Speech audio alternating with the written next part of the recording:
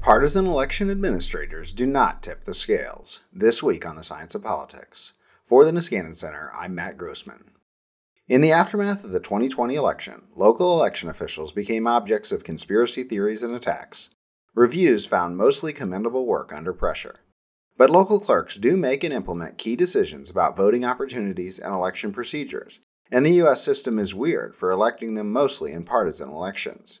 You don't have to be a conspiracy theorist to wonder whether putting powers in their hands might tempt them to benefit their party's candidates. But that doesn't mean they do. This week, I talked to Daniel Thompson of UCLA about his new co-authored American Political Science Review paper, How Partisan is Local Election Administration? He finds that local partisan county clerks do not affect subsequent election results or turnout. Even those that barely win elections over their partisan opposition do not use the office to advance their party's cause. And Democratic and Republican clerks don't have large effects on turnout or policies. Thompson has also done other work showing that concerns about the partisan effects of election law changes often do not materialize. That is some good news as we head into another election season where election administration will be under a lot of scrutiny. I think you'll enjoy our conversation. So your new paper looks at the influence of local partisan clerks on subsequent election results, on turnout, and on election-related policies. What are the main findings and takeaways? Yeah, so thanks so much for having me. I'm excited to be here and to share this work. It's joint work with two excellent graduate students, Joshua Farrar and Igor Gain, who have contributed greatly to this project. So I'm glad to be here representing the three of us. As you said, the project studies directly elected partisan county clerks who are responsible for running elections in about half of the country, and we find that the typical clerk is not using their authority to provide their party a substantial advantage. So we might be worried that these clerks, with the authorities they have, are using those authorities to give their party a boost, and we don't see much evidence for that. So let's take a step back and ask what these county clerks do and how unique this U.S. system is and why it might be controversial. Sure. So, these county clerks are kind of they were a new interesting institution to me to try to dig into and understand what it is they do, and that's been something I think many of us have learned a bit about over the last few years as election administration has become increasingly a hot button topic. Um, and so just to give you a kind of overview of what it is that they're doing, I think we kind of bucket into before election day, on election day, after election day. So the way to think about it is, before election day, they have a bunch of tasks that they have some responsibility for, though it's generally a little bit lower grade. So these are things like they need to manage registration, manage voting lists. If somebody passes away, oftentimes they have to remove them from the list, these types of things.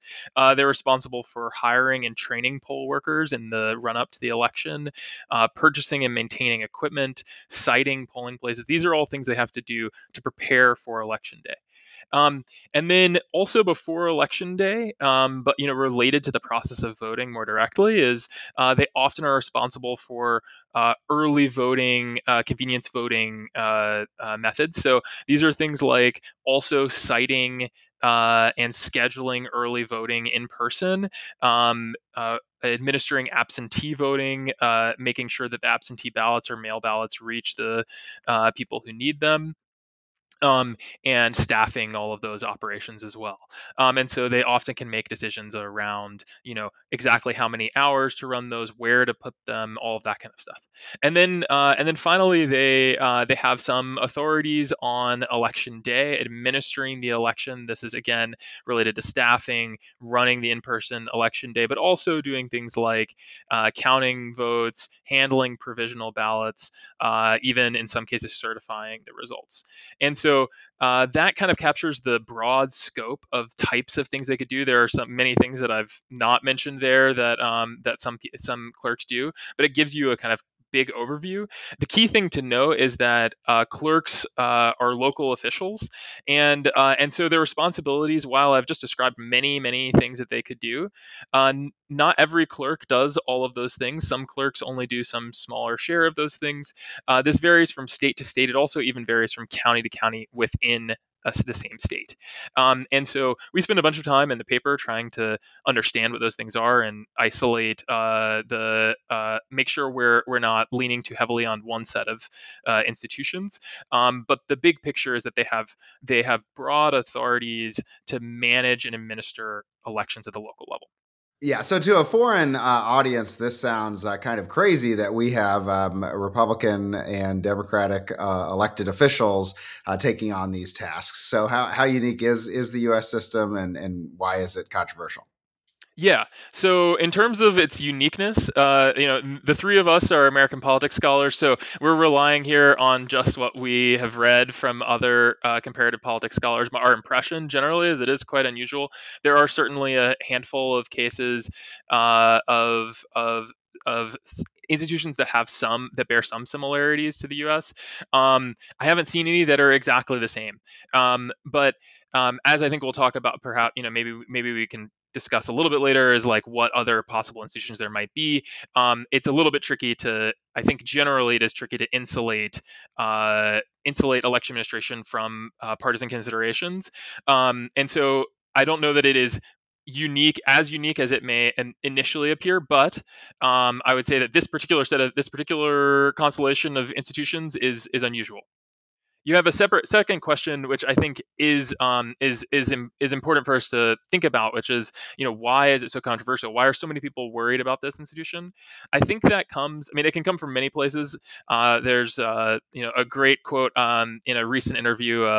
Political scientist at UNC Charlotte, Martha Kropp, said something that I really like, and I think is relevant here. She said, talking about this institution, she said, it just seems fishy, and I think that is exactly that's exactly why most of us have an instinctual response is like, if a directly elected person who seems to be should be, you would think, responsive to voters is directly elected as a Democrat, as a Republican, it seems like they might be exactly the kind of person who would be oriented toward trying to advantage the party that elected them.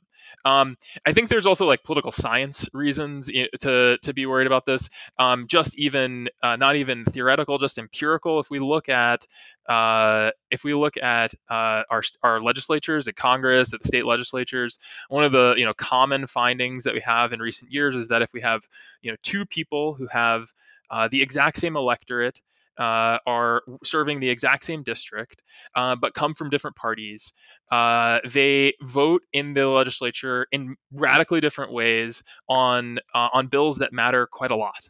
And so when we look at these legislative institutions, we get this intuition that there's high levels of polarization in policymaking, and that so that Democrats and Republicans make radically different decisions even when facing the same voters on very important bills. And so the natural question is, or the natural expectation is that perhaps this would carry down to the level of election administrators who are responsible for administering our elections. So you use regression discontinuity design. So I want you to talk a little bit about why you do that and why we can't just compare all Democratic and Republican clerks.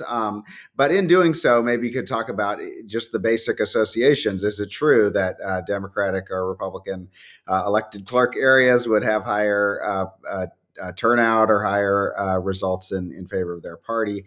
And is there any other thing we can do? Can we just compare Democrats who replace Republicans or anything like that? So the first, I think the first question, like you say, is like is why are places that elect Democrats as clerks and places that elect Republicans as clerks different from one another, just to begin with, just like looking at the raw data without using any research design. And if we were to have just gone and found all the places that elected Democratic clerks, all the places that elected Republican clerks, and asked how different are they, we would see that they're quite different. So places that elect Democratic presidential candidates receive about 10 percentage points more of the vote in counties that have Democratic clerks than in counties that have Republican clerks. But we have a lot of strong reasons to expect that to be the case in advance without for reasons completely unrelated to the party of the clerk. And so these would be things like first and foremost, we think that those places are different because of their preferences about how everything from how the federal budget might be out used and how large the federal budget ought to be, to differences around how elections ought to be run, and those things are related in American politics, and so places that vote for Democrats for president might also vote for Democrats at the clerk level. This wouldn't mean that the clerk is using their authority to advantage their party. It just means that the voters, when they enter the ballot box, prefer a Democrat in both offices. Or a Republican, and this association we see in the raw data. It is, I think, one thing to note that's kind of interesting to us in writing this paper is that we were surprised that it wasn't even bigger than it is. That there's a lot of recent work documenting how tight the relationship is between Democratic vote for Congress and how much an electorate votes for Democrats for Congress and how much they vote for Democrats for president or for state legislature and president. One of the things that's kind of striking here in our data is just that correlation is quite a bit smaller between the correlation between Democratic vote share for clerks and Democratic vote share for president is quite a bit smaller than it is for U.S. Senate and president or something. That's not terribly surprising ex post. Now that we have seen that, you can say, well, clerks do something that's quite different from the president, and senators do something that's a little maybe are voting on policies that are a little bit more similar. But we thought it was interesting nonetheless, given the nationalization of American politics. Tell us about the regression discontinuity design, and maybe in doing so, tell us how close these clerk elections tend to be, and how many elections we're looking at then. Yeah, great. So given that we know that that places that elect Democratic clerks are already more likely to vote for Democrats, just because of this preference for Democrats for both offices, we need to do something that is going to allow us to isolate the effect of Democratic clerks or Republican clerks on the election outcome. Ultimately, we want to be able to say is, had these places had a Republican clerk running the election rather than a Democratic clerk, or the opposite, that we would have gotten different election outcomes. And so, what we do in this paper is compare, using this regression discontinuity research design. What we do is compare places that essentially randomly elected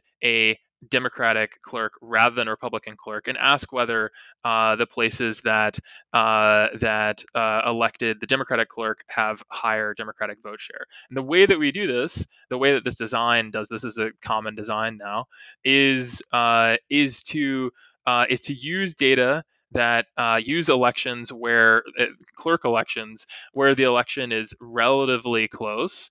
So, some number of, in our case, we're often using elections where the election is decided by 5% or 10%. I think 8% is our standard margin. And then what you do is you use regression to learn about what's happening in tied elections. So places where the election would, if we had data, what would we have seen when the election was literally tied and it was actually a coin flip where the Democrat won or the Republican won. and using this, we can say that those places, because it was essentially a coin flip, the places that elected Democrats and the places that elected Republicans are identical before having elected those people. And so any differences that we see in how they vote in the presidential election or how elections are administered are a result downstream of the decision to have elected a Democratic clerk rather than a Republican. You also look at turnout and don't find a strong association, but it might be the case that we would expect a difference even if the clerks weren't out there trying to rig elections in favor of their party, that there would just be differences in policies selected that might impact turnout. So why doesn't that occur?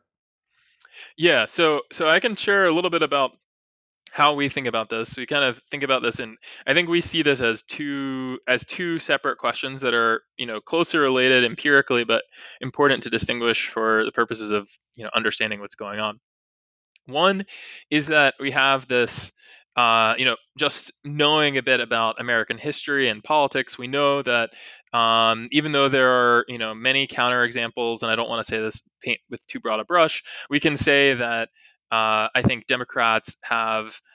In the last few decades, more often advocated for expansions of the franchise and policies that lower the cost of voting relative to Republicans. Though, again, like I say, there are many counterexamples. I don't want to paint with too broad a brush. Um, and so one prediction is that Democrats might put in place policies that increase participation simply because that the Democratic clerks are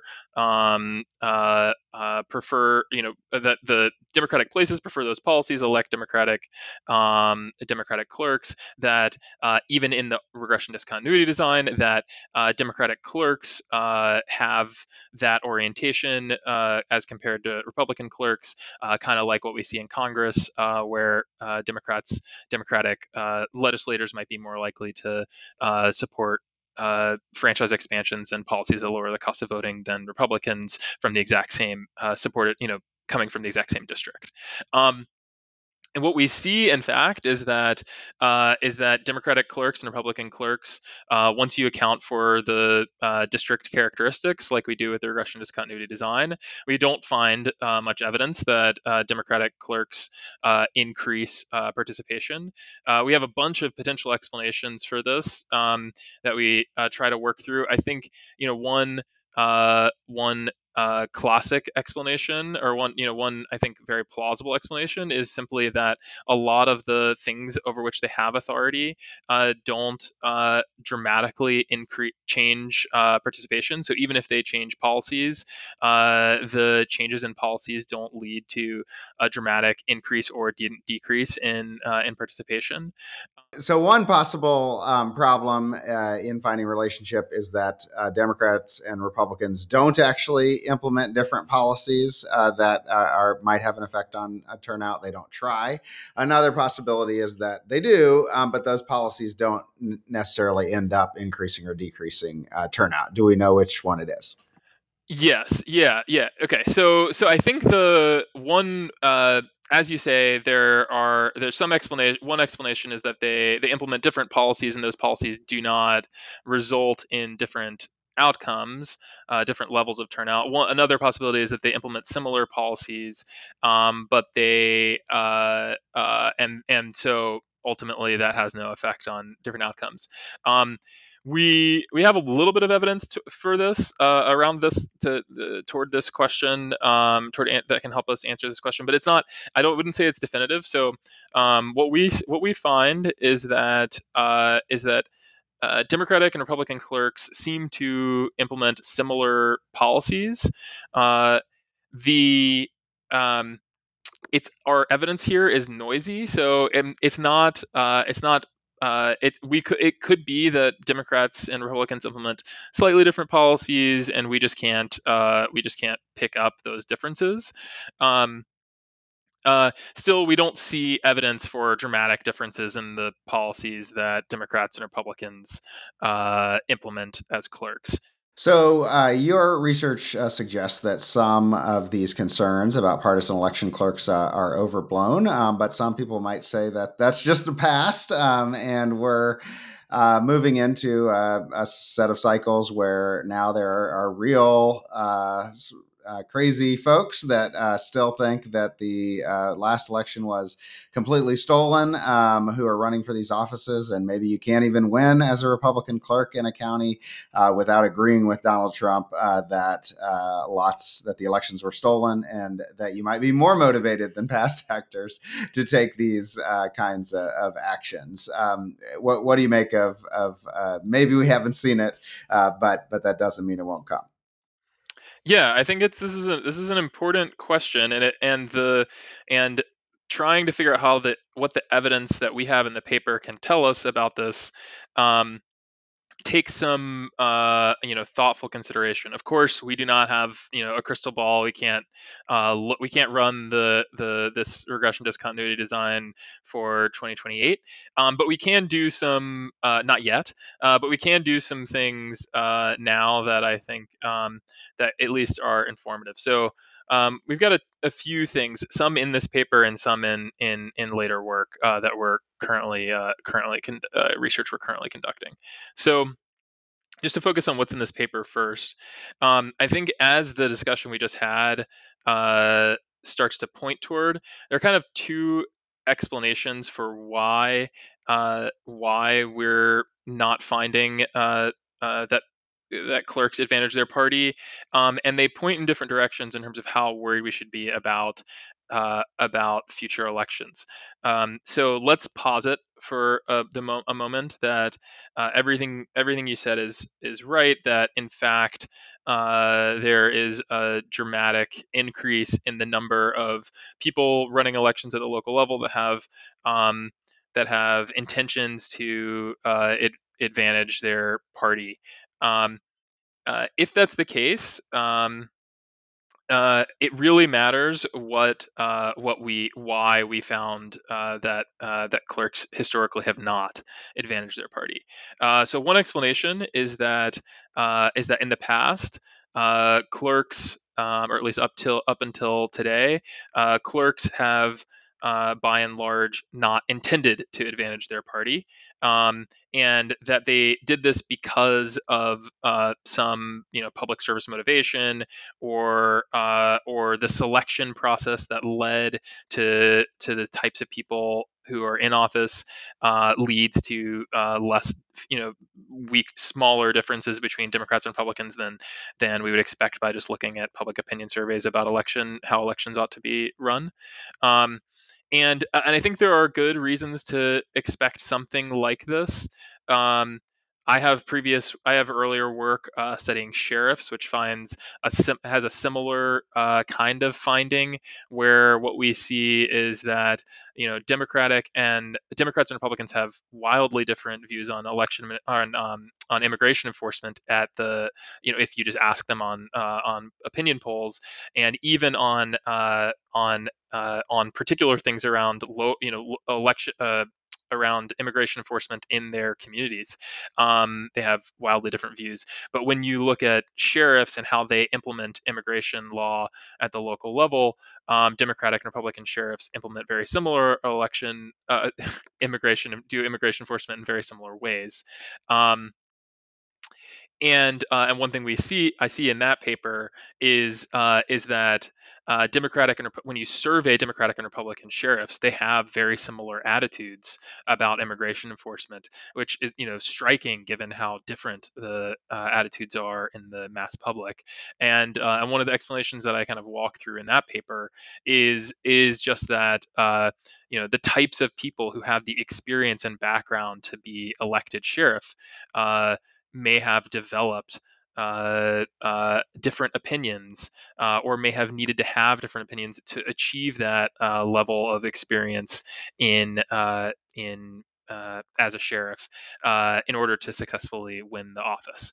And so it's possible something like that is going on here, where Democratic and Republican clerks have similar preferences because of the selection process. The types of folks who have the background and experience to end up in that office actually hold similar views, and we see some evidence for that in our paper, but not quite as much as I saw in the sheriff paper.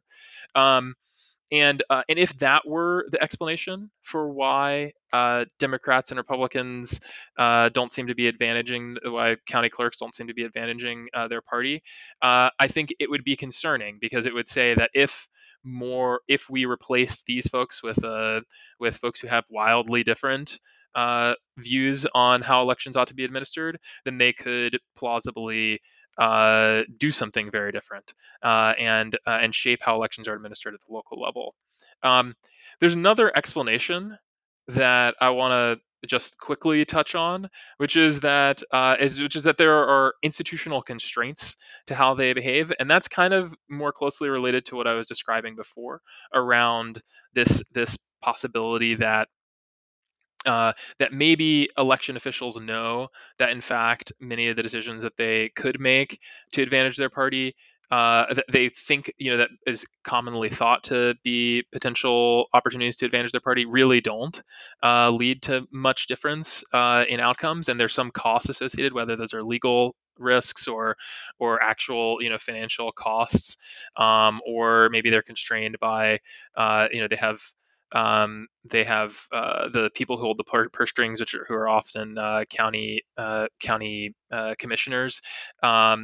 That some external constraints are actually reining them in, and so even if you replace a bunch of sensible clerks with clerks who have strong partisan motivations, who seek to dramatically change the outcome of elections in their community, that there are all kinds of constraints that they can't really overcome them. And so that's all to say that, like, going forward, we can't say too much. We can say that up until today we don't see, and even in 2020 we don't see evidence for Democrats and Republicans clerks advantaging their party. Um, we can't say too much directly about the future, but reasoning about it from the evidence that we have, I think the real question, the things to look out for are, is how much do we believe that there are constraints on this office, and if there aren't, is it really the case that there's a new wave of people taking over this office? But some of the norms and constraints that we thought were fairly obvious seem to be tested after the 2020 election. Two examples is that election officials were pressured not to certify election results after the fact, and then Trump campaign lawyers actually asked judges to invalidate whole county's votes to have them not count for the statewide totals because of a dispute related to whether the local officials had implemented the correct policy that the state legislature had created. So I know you didn't study this directly, but that does seem to indicate that maybe you're just not thinking wildly enough, I guess, about what might happen to partisan election administration in an era in which one of the national parties might be willing to do everything possible under their control. Now, obviously, all those efforts were pushed back by federal judges. Everyone ended up certifying elections, but can we be sure that will happen next time? Yeah, I don't think that's something that we can directly speak to. I mean, I think everything you said is right, and the question, the way that I think we have thought about these kind of broader sets of concerns, things outside of we're focused on this particular office of partisan elected clerks, and we're studying their typical behavior. We can't really look at these. Our research design doesn't allow us to say that much about extreme cases, or about rare, these kind of rare but really important examples. We're more asking, does this institution on average tend to produce these kinds of advantages for the people who hold the office? But I think it does. I think it does speak to some of these questions. So I think there's one part of what you were asking about is and the kind of setup that you laid out there, the set of facts that you laid out there, um, is just that there, even despite a lot of very a lot of effort being put into trying to change the certification and counting of the votes, et cetera, that federal courts kind of constrained those efforts. I think that's some of what could be happening in our case, and I think just the evidence that we see in our exam in our little case um, bears on these questions a bit, because it suggests that maybe there is maybe it's not direct, certainly not direct evidence for these constraints functioning, but at least it's consistent with those constraints functioning. Um, another kind of part of this is that also it suggests that going in, I think we were genuinely open to any possible set of findings that partisan clerks meaningfully advantaged their party or didn't. That is why we felt it was an important thing to investigate and go get a bunch of data and go do the best job we could to answer the question. I think having now seen that, I I at least update a bit in the direction of being less worried about this in other areas where I would also have expected it in advance. So that's not to say that that's only weakly associated with these other types of concerns. And one of the challenges in the U.S. today is that because elections are so incredibly close, um, even small things can make big differences in who wins. Um, but I definitely come away from this exercise of writing this paper, feeling a little bit less concerned than I was the day I went in. So, as you mentioned, one potential explanation for some of these null findings is that there might be policies implemented, but the policies don't make the differences that we think they make. And you have several other pieces of research that point in favor of that explanation in other contexts. Looking at both vote by mail and extended absentee voting in 2020, both places where at least partisan actors were acting like they should be making a partisan difference and didn't. So explain what you did there and why those policies might not have made the difference political actors expected them to. Yeah, so this is also collaborative research. In this case, with Jesse Yoder, Andy Hall, Jen Wu, and on one paper, and then another paper also uh, Andy Myers, Sandy Hunton Nader, and some others. I'm sorry if I'm forgetting anybody. But the point, these projects were both intended to try to answer this question. How much does expanding absentee voting in 2020 and before lead to higher participation um, and advantages for the Democratic Party? Exactly as you said, there's this kind of idea that they advantage Democrats, and that's why we have so much partisan contest over these issues. In fact, what we do is kind of in these two papers is two completely different research designs, completely different data, completely different settings, and even different policies. But we find pretty similar things, which is that there is only a modest, if any, increase in participation by switching to universal vote by mail from not sending everybody a mail ballot, um, and also from expanding options to vote by mail. We don't see a large increase in participation even in 2020, and that these changes do not seem to dramatically advantage Democrats. The two research designs, one is studying counties that shifted from from having more traditional in-person and mixed in-person by mail elections to universal mail balloting, where everybody is sent a mail ballot. You can return it in person, but that everybody is sent a mail ballot. Another that study looks at before 2020, and we find again that there's a modest increase in participation, and that Democrats don't seem to be do better in elections administered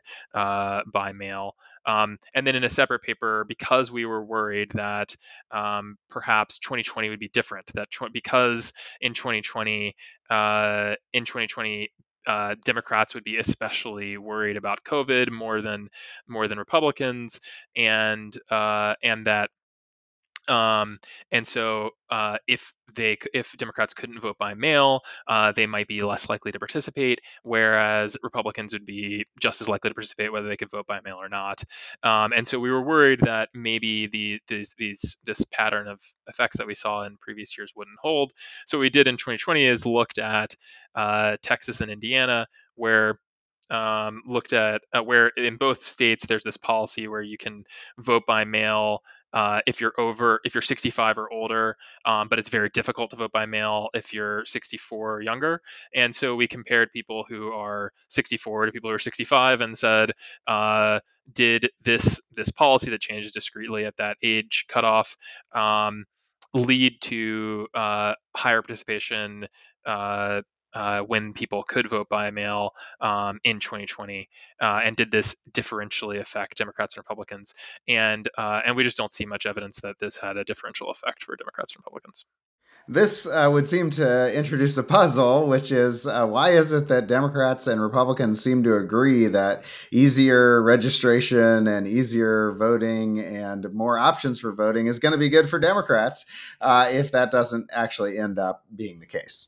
I don't have a great answer for why this is a such a highly contested issue. I think one thing is that one thing that I've heard from folks, which I think is completely reasonable, is that there are some, in some ways, this is just different ethical views on how elections ought to be conducted. Genuinely different views on what is the right way to conduct an election, and that people who hold these views have sorted into the different parties accordingly. There's also, and so we might think that even one vote, which would not be, we can't, these statistical tests cannot pick up the single vote that a person is not able to cast because they don't have the proper identification in a voter ID state, or that the small number of votes that are cast because somebody doesn't need to get off work and they can vote early in person. These it might be that these effects are small, but that they are meaningful to meaningful just on ethical grounds, that more Democrats think that people ought to have access to the ballot, and more Republicans think that the process ought to be secure and represent and not allow for any questions, any potential fraud, and that these two views are just not very compatible and they're hard to square and easy to fight over. And so it's not clear to me. I think this is an open question that we ought to be asking, is where do these differences between Democrats and Republicans on preferences come from? But it's not clear that they ought to come from that they ought to arise from the outcomes of these policies. There is one potential explanation that I don't want to just breeze past, which is that there while a lot of this literature is, I think, pretty consistently finding that these advantages of that changing these policies don't tend to affect election outcomes all that much. It Our elections are very close in many places, and policy matters a lot to many people. And so it could be that these effects the effects are so small that we can't really observe them. They matter in a very small number of cases, but the people who are worried about this care about those small number of cases, and so if that would be a perfectly reasonable way to interpret the evidence. It's just that you can't. I don't think it would be fair to interpret the evidence as being consistent with very large effects that would swing elections that would not otherwise be close. Sorry to be skeptical of the ethical differences explanation, but it seems like the literature that tries to explain these policy differences, say across states or localities, and even interviews with elected officials themselves, there's often some open discussion that this is being done to advantage their political party. If the implications are switched, like in military ballots, we often see differences that don't seem to be consistent with other cases. There's also literatures that have found effects on adoption of these policies having to do with potential racial differences. So I guess I would guess that they really do think these will make large effects, but that we may just not find those effects. So I guess, is it possible that elected officials just believe that these decisions have major implications? They don't, and they might learn that they aren't as influential as we think. That's totally possible. Yeah, it's totally possible. I mean, I yeah, it's a completely plausible. The way what you just laid out is completely plausible to me, and I have no strong argument against it. I think what that tells me is that you've convinced me there's something really interesting that we ought to be trying to understand better. And so I think there are many possible explanations, and we ought to go try to figure out what actually is consistent with the evidence. As you mentioned, this was a somewhat sleepy area of political science to think about election administrators and election administration policy, but it's become much more popular in recent years. I don't want to overcharacterize the literature, but a lot of defense of what administrators are doing, and some suggestions that these kinds of policies might not be as partisan as we expect. So, how would you characterize that research? Have we benefited from the increased attention to election administration, and what have we learned? Yeah, I mean, I think we've learned. I mean, I've learned a lot. A lot of these facts, while they were in the literature, if you went to look for them, you might have come to this conclusion before. I know plenty of people have would say that. Though, like when I look at the previous literature in this area, I find that it's often quite mixed, and it's hard to parse. So I think it's good that we've done this work. Um, I I think it's important that we understand what are these effects, and try to.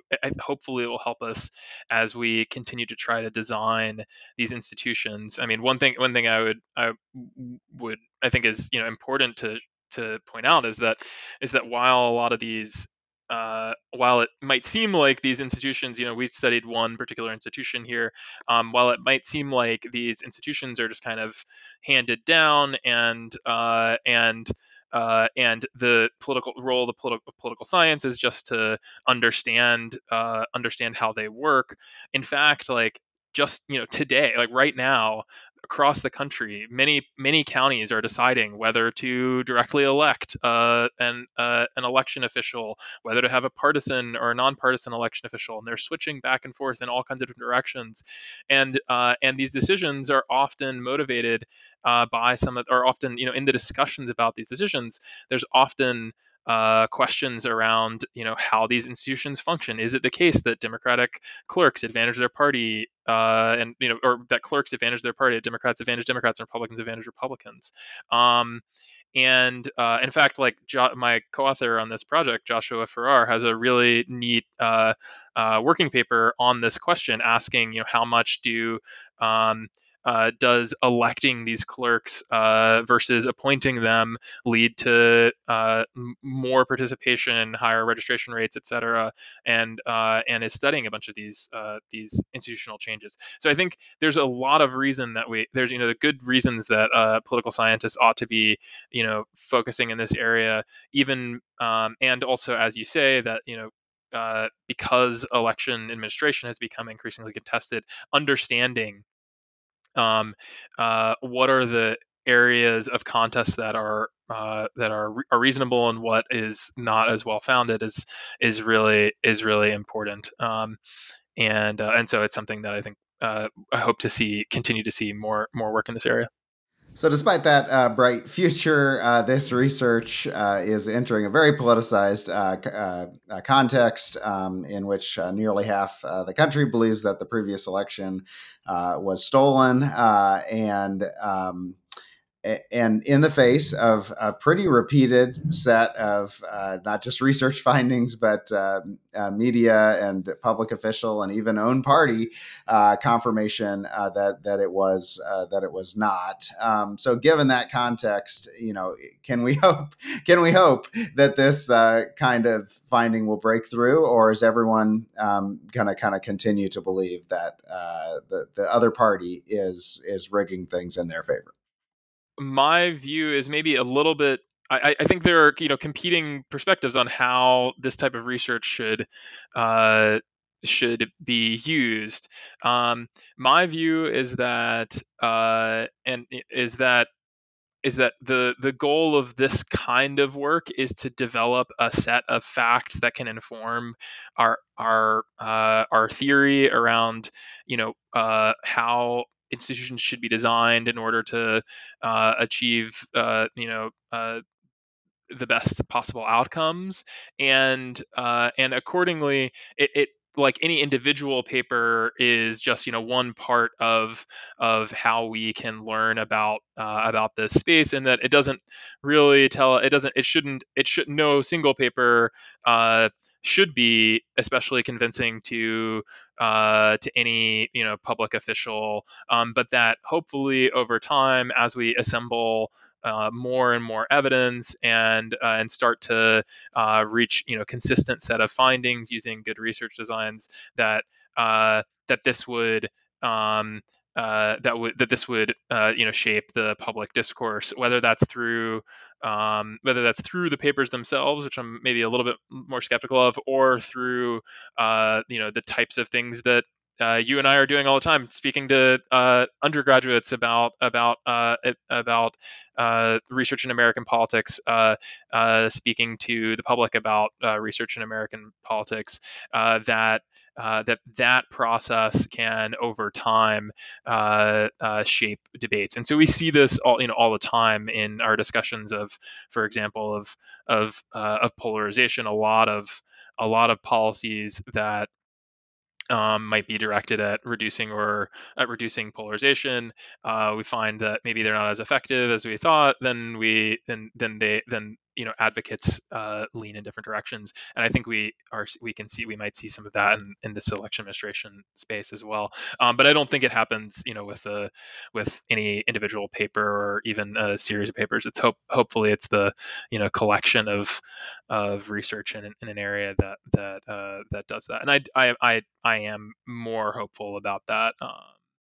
Your chance to tout anything that you're working on now that might help inform these debates, or anything we didn't get to that you wanted to include. Sure. I mean, I'll say one thing that is related to just the particular subject that we're talking about here, which is that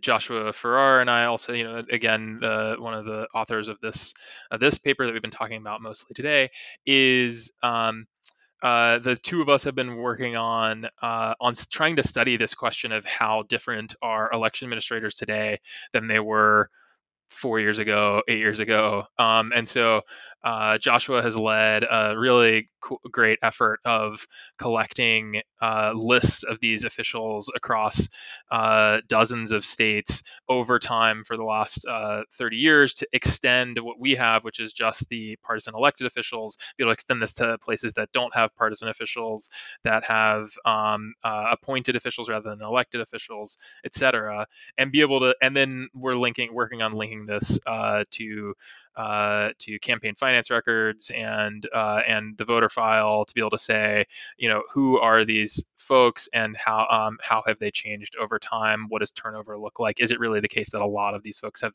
fled a lot of the folks who have been working in this position for a long time have fled the office?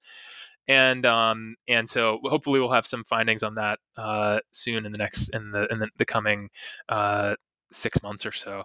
And then another project that I think is related here to this subject is that I've just completed a paper with Apoorva Lal studying studying a particular another way in which election administration has become highly contested, which is these $350 million in private grants to local election officials from the Center for Tech and Civic Life, which is funded by Mark Zuckerberg and Priscilla Chan. And this and what we've found is consistent with kind of a lot of the stuff we've talked about today, which is that there were dramatic differences in places that received the funding that didn't. That Democratic counties were much more likely to have to apply for and receive funding from these to help support the administration of elections, and people are worried that this led to increased turnout and support for Democrats in those places, and that this ultimately contributed to the Biden's win in 2020. And what we document is that despite this pattern of Democratic places being more likely to receive this funding, that the effect of this funding on Democratic vote share and on participation was so small that we can't distinguish it from having no effect at all, and that even at the top end of our 95% confidence rules, the effect is not large enough to be consistent with having substantially affected the election. And so we take this as consistent with the theme of the work that I've been describing here, which is that there's kind of a consistent pattern that a lot of these things, even when we dramatically increase funding for elections in some places and not in others, we don't see it dramatically changing the outcomes of the election. There's a lot more to learn. The Science of Politics is available bi-weekly from the Niskanen Center. I'm your host, Matt Grossman. If you like this discussion, here are the episodes you should check out next, linked on our website. How early voting is changing American elections. How campaign money changes elections before and after Citizens United. Interpreting the results of the 2020 election. Does the 2022 election show how Democratic campaigns win? And do Democrats and Republicans get different results? Thanks to Daniel Thompson for joining me. Please check out How Partisan is Local Election Administration, and then listen in next time.